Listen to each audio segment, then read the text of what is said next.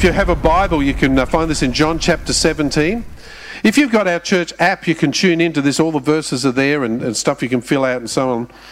But Jesus said this, Lord, that they may all be one, just as you, the Father, are in me and I are in you, that they also may be in us, so that the world may believe that you've sent me. Jesus, in one of the last prayers on earth before he went to the cross, got some time alone. And what did he pray about? Did he pray about cars and houses and stuff? No. Did he pray about money? No. Did he pray about holiness or the state of the world? No. He prayed about unity. He said, Lord, let them be one. His final prayers on earth centered around unity. God wants us to be one body, one mind. But I ask the question, at what price? See, unity is a word we hear thrown around a lot. But what is it? What does it mean? And what are we prepared to pay for said unity? For holiness and revival, we said we'd give everything. But it's not the case for unity, because God's unity cannot be bought. And listen to this, we cannot compromise truth for the sake of unity.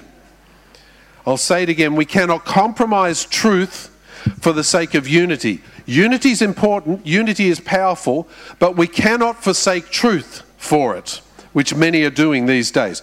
So let me ask you the question, what is unity? You may say, I'm not really sure. Let me tell you, unity does not mean we agree on everything, but it means we agree to disagree agreeably. 1 Corinthians 1 verse 10 says, I appeal to you, brothers, by the name of our Lord Jesus Christ, that all of you agree, that there be no divisions among you, that you may be united in the same mind and the same judgment. Now, the fact is, we can't all agree. You know, I like this colour carpet. You may not like this colour carpet. We all disagree on some things. I agree that we live in a great state, but New South Welshmen might argue that. But they can't this morning, can they? But you know, like you can agree to disagree agreeably. We can crack jokes about football, but you know, some people say football is a matter of life and death, but something is more important than that. You know, we can make jokes, but we can still agree on the important things. So you don't have to agree on everything, but you can agree on the important things. The Bible frequently commands believers to be of one mind without division. And I feel this is where we're at Ignite at the moment. We're this kind of church. We might disagree on a few things, but we agree on the big issues, the important issues. And importantly, unity involves preferring someone else ahead of your own preferences. I'll get to this in a minute. Unity doesn't say it's my way or the highway. Unity is love, it's grace. So let me tell you, unity is not uniformity. We think that, he wants us to all be the same. That's not true. It's not uniformity. There's room to be different in unity. True unity allows space for people to be different. Some are more different than others. Have you noticed that? Now think about it. An ocean-going ship is made up of all these different parts, and some of them are very big, very heavy, made of steel. Think of the steel parts. You've got propellers, rudders, steel plates in the hull, etc. Any one of those parts, you put it in the water, it'll sink. But you put them all together, the thing floats. How does that even happen? See, steel doesn't float, but when they're joined together in unity, they float. Think about a football team, which is probably what I think about a lot. But a football team is made up of different players. They might be wearing the same uniform, but they have different roles. They have different gifts, different skills. But when you put them all together, they play as a team, and that's how you have a championship-winning team. Not because each one is individual, but because they work together as a team.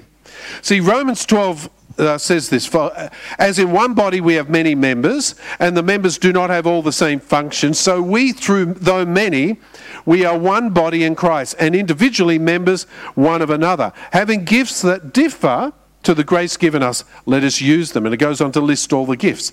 Now, what it's saying is we can all be different, but we can still be in unity. Because we bring different gifts, different ideas, different thoughts. So we shouldn't all try and be the same. It's not uniformity, we're striving for unity. As Ephesians says, maintain the unity of the Spirit and the bond of peace. So let me ask you, why is unity so important? Why would we even think about unity? What is it about unity that's so important? Well, it's important because for good or for evil, when people join together, there is power. Trust me on this. Have a look at, just this week we've seen a government in Sri Lanka toppled by people getting together of one mind. I've been to Sri Lanka many times. I'm actually in contact with people in there. And they've been out on the streets. They've been invading government houses and that sort of stuff to try and topple their very corrupt government. But if you think about it, for good or for ill, when you have, scenes like this, the Nazis, the communists, they get people together in unity. And so there's power either for good or for evil, but there is power in unity. When God looked down upon the building of a tower at Babel, in Genesis 11, he said this. Listen to the words he said. It's very telling. Behold, they are one people. They all have one language, and this is only the beginning of what they will do. And nothing that they propose to do will now be impossible for them. God knows the power of unity. That's why he came down and mixed up all their languages. That's why we have such diverse languages, because if we are all together in unity, there is power for good or for ill. Even evil is promoted by being in unity. God knows the power is there. But what must we be in unity about? I mean, you say, well, I'm going to be in unity, but there's got to be a reason that we're in unity, right? Unity involves being one mind, and for us believers, it's incredibly powerful too. That's why Satan, make no bones about it, Satan would love to destroy the body of Christ. And what will he do? He'll cause disunity. He'll cause division within the body of Christ. Mark 3, verse 24, Jesus said this, if a kingdom is divided against itself, that kingdom cannot stand. If a house is divided against itself, that house will not be able to stand.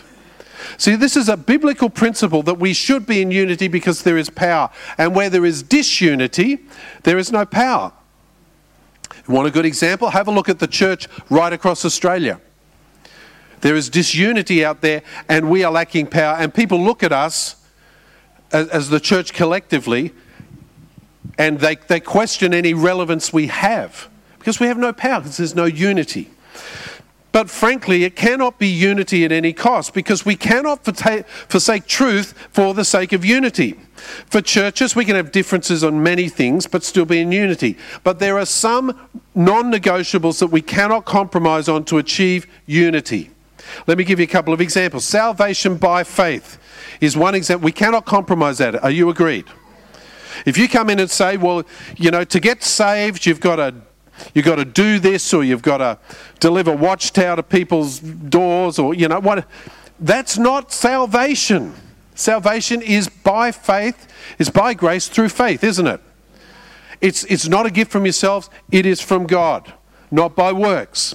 So another one is the inerrancy of Scripture. You see, I can't compromise on this. The Bible is God's truth from cover to cover. Do I hear an amen to that?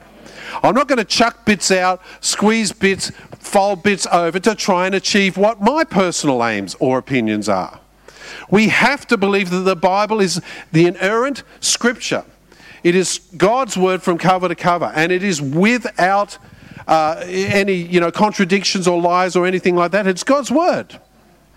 Now, if you can't believe that, we can't be in unity, because that is a non-negotiable. 2 Corinthians says this, 2 Corinthians 6 verse 14, do not be unequally yoked with unbelievers, for what partnership has righteousness with lawlessness, or what fellowship does light have with darkness? Now at the moment, we have so-called Christians, so-called churches going around calling things that are sin, saying that they're okay, and God's okay with it. And I can't be in unity with that. I'm sorry, I can't. Can you? I can't. See, when you say unequally yoked, it's not just, people use that to talk about marriage. But you can talk about churches, you can talk about business or anything else. When you have parties from one side and the other side, when you've got two oxen that are joined together but they're pulling different directions, you just have a mess. You've got to pull the same direction. And so being unequally yoked means that you're joining together with people who are pulling a different direction to you. And we wonder why we don't have unity. We cannot be joined together in unity that don't believe the central core truths of what we believe. And we cannot compromise God's truth for the sake of unity. We just can't. So what should the church strive to be in unity with? Let me give you a few thoughts on this. First of all, we should have unity around the future, not the past. We need to be in unity about the direction we are taking, not the past that we've lived. Thank God for the past. Thank God for the blessings that we've seen in this church. Thank God for all the wonderful things that have happened here. But the past is past. It's done. We've seen incredible things in our past, but we want to see power now, don't we? We want to see power into the future. I don't want nostalgia. I want to see power for the future. We can celebrate God's goodness in the past. You know, it's hats off to the past, but it's coats off to the future. You know, there's so much more that God wants to do. And we can celebrate God's goodness in the past. We can remember it. We can study it. We can learn from it. But we don't want to be nostalgic about it, because we don't need nostalgia for past glories. We need momentum for future power. That's what we need. So every great movement of God, doesn't matter what it is, every great movement of God comes in 4 stages. There's a man, a movement, a machine, and a monument. Okay? Now you look at any great denomination around the world, it's somewhere in that spectrum. It starts with a man. So Methodism, for example, started with John Wesley. William Booth started the Salvation Army. So it starts with a man, and then he gathers people around and forms a movement. And the movement is dynamic, and it's taking ground, and it's doing incredible things. And after a while, a generation passes, and the next one comes in, and it becomes a machine. It kind of looks the same. It looks like it's doing the same, but it's lacking the power. And then in the end, it becomes a monument to past glories. And you can see that in lots of denominations. And the ACC is a denomination, and we face the same thing. If we do not keep moving with God, we will become a monument to past glories. We have to keep moving ahead. It's important. The second thing, we can unite around absolute truths, not relative truths. I believe the Bible is true from cover to cover. It is absolute truth, one which we can stand upon in unity. But what some people, even some people in churches, are peddling today is the concept of relative truth. Now, relative truth says that, well, it might be true for you, but that's not true for me. I'm different to you, but they're both true. And it doesn't work if they're polar opposites. Relative truth says, well, that used to be true, but it's all changed now because we're modern and progressive and none of that applies now. There's a new truth.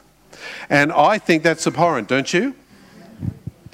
Proverbs 23 verse 10. Doug actually mentioned this to me during the prayer meeting.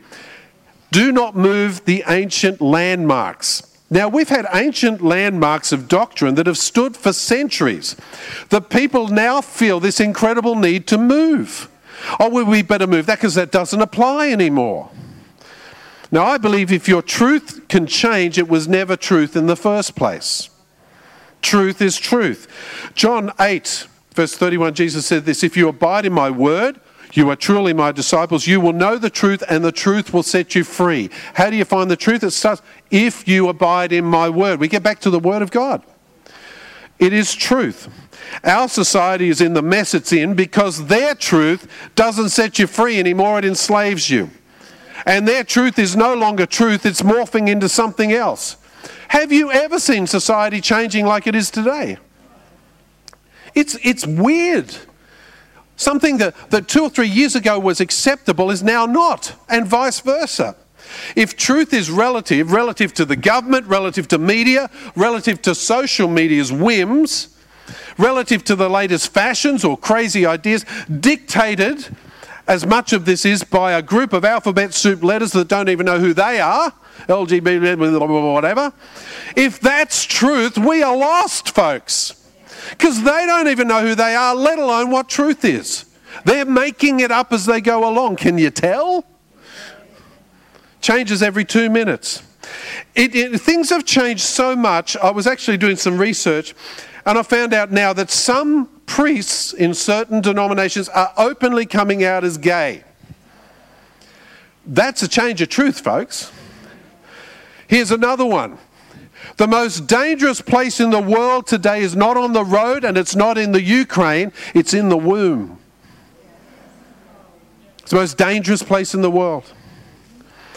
You see, the thing is, the truth of the sanctity of life and the truth of God's standards has been discarded and is now, by many people looking at us, considered outmoded and bigoted. But not in God's word. God's word doesn't change. His truth doesn't morph with social opinions. Isaiah 40 verse 8, the grass withers, the flowers fades, but the word of our Lord stands forever. Hebrews 13:8, Jesus Christ is the same yesterday and today and forever. He's not going to change the standard for salvation next week. It's set. And it never changes. Now more than ever, I believe we need to fasten the belt of truth around our waist, don't you? In Ephesians 6, we need real truth, proper truth, unchanging, everlasting truth. Truth that does not change with fashion and public opinion. The world won't like it. The world says they don't like it, but I don't care because God does like it. And absolute truths, we can stand in unity together on absolute truths, can we not? The third thing is, we should have unity in principles, not preferences. This is really for us within the church. A principle is a fundamental truth that is the foundation for a system of beliefs or behaviours. In essence, it's the core of what we believe. Biblical principles are the basis of our faith. However, a preference is, well, you know what a preference is? It's your preference. It's what you prefer, isn't it? So many times the world calls principles preferences and preferences principles. Don't believe me? Here's an example. I'm very controversial. Have you noticed that? I hope you don't mind. Look at the bright side. You're not married to me. So, you know. Thanks, sweetie. But here's an example. For millennia, since time immemorial, the principle has been that a man is a man and a woman is a woman. It's established by biology. It's established by science. Are you with me? Right, now people out there, they're saying, you need to look to science. You need to look to science when it comes to climate change, but they don't look to science when it comes to gender change. Why? Because it doesn't support what they're doing. Today, if you hold to scientific principles, which says you're XX or XY, you are called bigoted. And this is called hate speech. It's not hate speech, it's normal. It's science. Right? Today, despite science and biological preferences, if you prefer to be the other sex, we've now elevated the preferences above the principles, and if you would prefer to be the other sort, then you're entitled to do so. Your preference is now being made into a guiding light for governments and lawmakers around the world. But it's not science, folks. It's not true. Preferences strengthen segregation, they create factions, and they cause disunity. Principles are truths that strengthen foundations and create unity. John 8, Jesus said this to the Jews. I'll say it again, I've said it before. If you abide in my word, you are truly my disciples. You will know the truth, and the truth will set you free. Truth, folks, not opinions.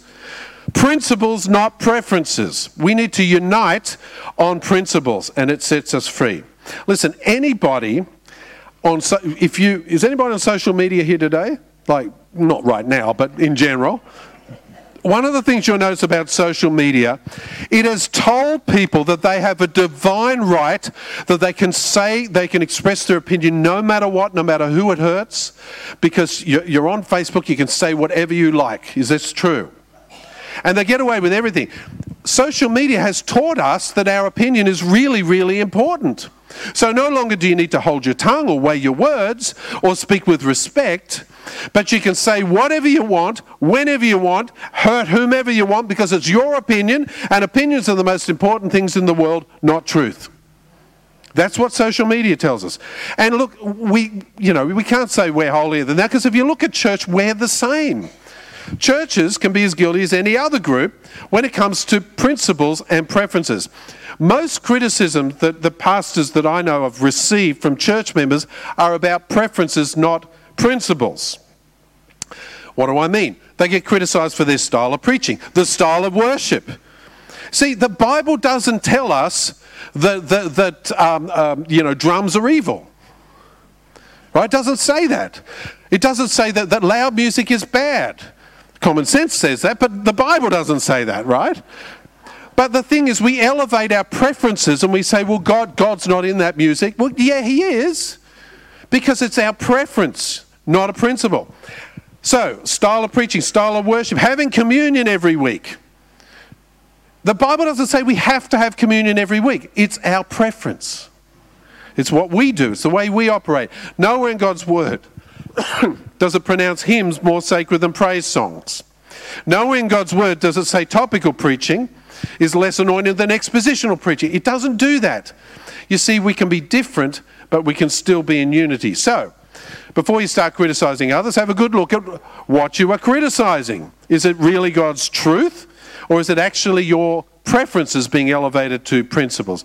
The thing, at the end of the day, folks, what unites us is far more significant than what divides us. Is that true?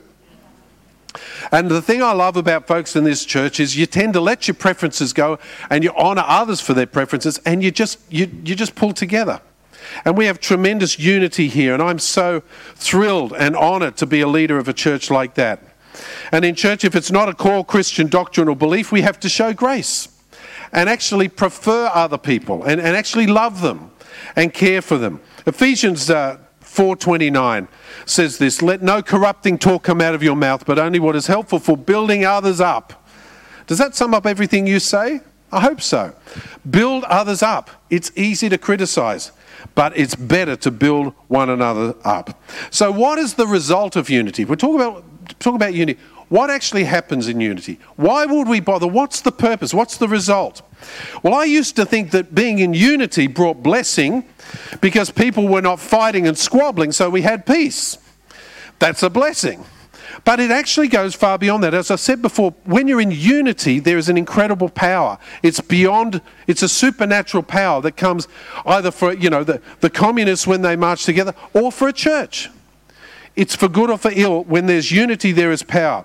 This is an actual tangible blessing where unity reigns in the body. Now, Psalm 133 verse 3 says, the Lord commands a blessing, even life forevermore. So when we're in unity, the Lord commands a blessing. Now, can I tell you, this is a little bit of history. Many of you weren't here for this, but I'm going to just outline things just very briefly. In the past, we've had some dissension in the church. We've had people stirring up stuff, attacking all this sort of stuff. I noticed that they're very quick, the people who do this, are very quick to quote scripture, but they don't quote any scriptures on unity. Isn't that weird? But they quote other scriptures. But anyway, there was a lot of dissension. These people have, blessedly moved on to pastures new, and we wish them all the best. But I have to, and I genuinely wish them all the best. I do. It just didn't fit here, and I got sick of being attacked. Fiona made me a T-shirt with a big target on it saying, "I'm a pastor, take your best shot." She actually did that. I don't wear it anymore because no one's shooting at me. But anyway, that could easily change. But here's the thing. This is just looking back at our history. Here's a fact. When the last of these people left, who were really causing trouble, within 6 to 8 weeks we'd found this auditorium and this premises. We've been searching for years. Blind luck? No. What it is was we were in unity and God started to pour out his blessing, and he's never stopped. Unity is definitely powerful. But can we unite with our Christian brothers and sisters when God's basic core truths are being watered down or compromised? The acceptance of gay marriage within the church, as trumpeted by many uniting in our Anglican churches, makes God's absolute truth into a relative joke. Instead of seeing society through the Bible, they want us to see the Bible through society. But society always changes. If you look at the Bible through society, it's going to always change. If you look at society through the Bible, it never changes. And we're on solid ground. I have some friends in the Anglican church. They're just about to debate the whole gay marriage thing in there. And it's going to split their church. And I'm sad for them. But, we need to pray for our brothers and sisters in other denominations, because it's really tough to where the leaders of your denomination are doing that. It's really tough for those guys. But I can't be in unity over that. Philippians 2 says, complete my joy by being of the same mind, having the same love, being in full accord and of one mind. So if I ask the question, what price unity? Well, the price we have to pay is our preferences, our desires and our opinions, but we cannot sacrifice truth for unity. Let me finish with the great Bible passage on unity. I love Psalm 133, don't you? That's the go-to passage on unity, that and John 17. Let me read Psalm 133 in its entirety. Behold how good and pleasant it is when brothers dwell together in unity. It is like the precious oil on the head, running down the beard on the beard of Aaron, running down on the collar of his robes. It is like the dew of Hermon, which falls on the mountains of Zion. For there the Lord commands a blessing, even life forevermore. Now, I get the first bit and I get the last bit, but what's with the Aaron bit in the middle? All due respect, Aaron. But, but what's with the pouring of oil on his head and his beard? What's with that? It kind of seems weird. What we need to understand is that oil in Scripture always speaks of the Holy Spirit and God's presence. So what that passage is saying, that the oil that is poured upon Aaron, the chief priest's head, doesn't stay on his head. It overflows, runs down his beard, runs across his collar, runs right out to the edge of the hem of his garments. He gets saturated in this stuff. It flows out all the way. Aaron gets soaked like the dew from Mount Hermon covering Mount Zion. When dew falls, it just covers everything, doesn't it? And that's what it's like. Today, I believe Jesus wants the whole body anointed. Every person, not just pastors and leaders, but all of us. And he wants a flow of oil to extend right through the church and right out to the edge of our garments.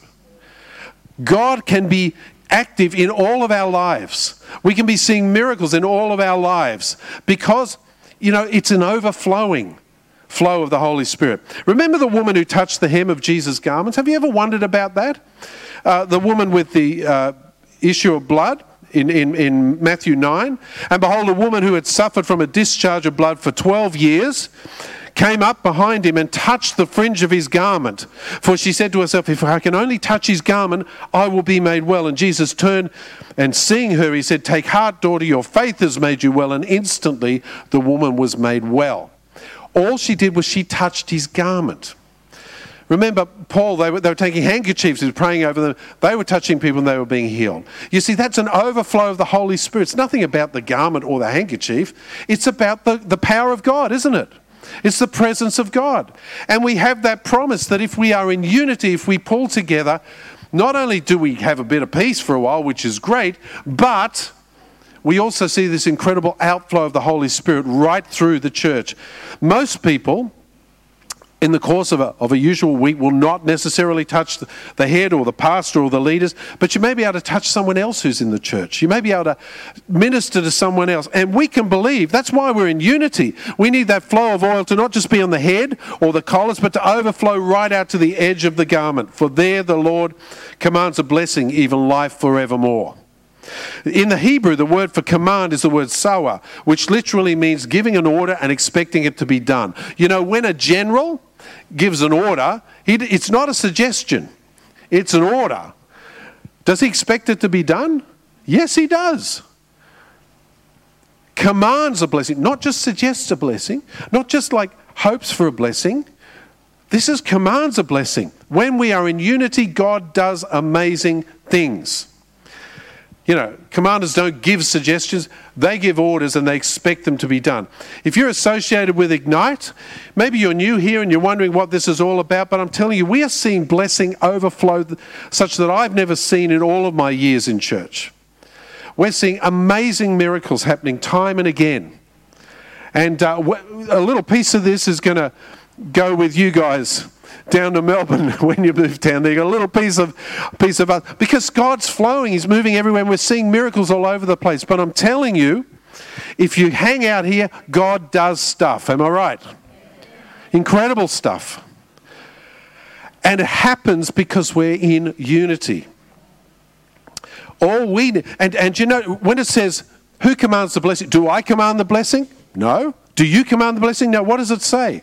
For there the Lord commands a blessing. So you see, I haven't got to worry about the blessing. I just have to stay in unity and serve God, and He pours out His blessing upon us. He does the rest.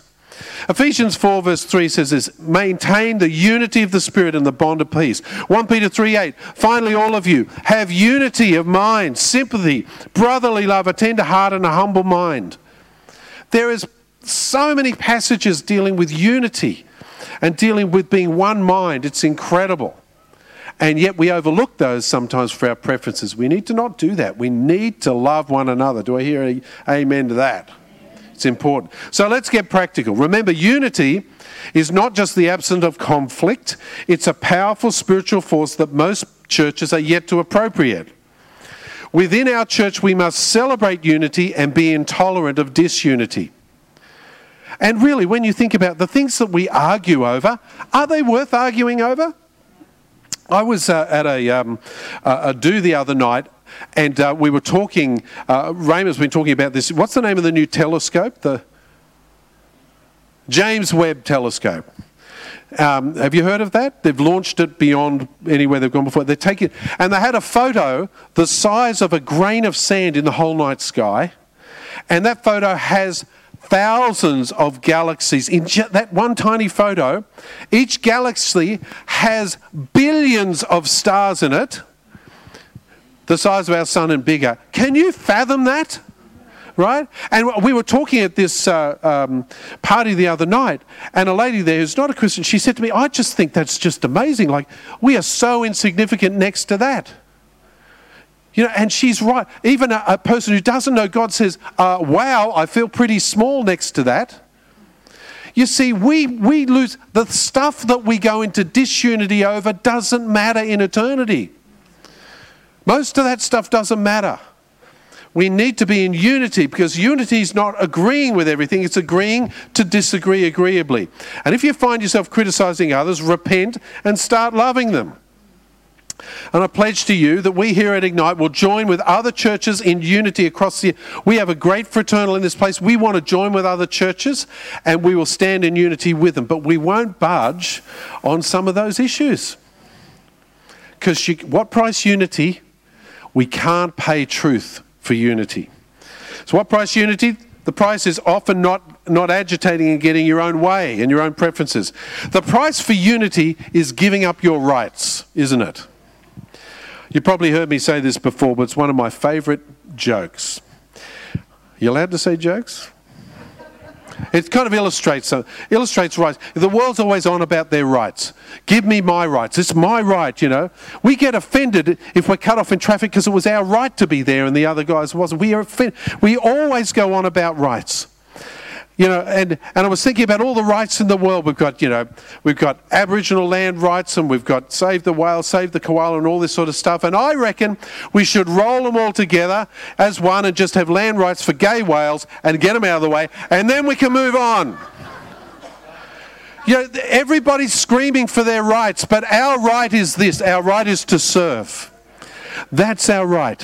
We forsake everything else to serve and to love one another and to stand in unity as we do it. We can have unity as long as the principles of God's word are not violated.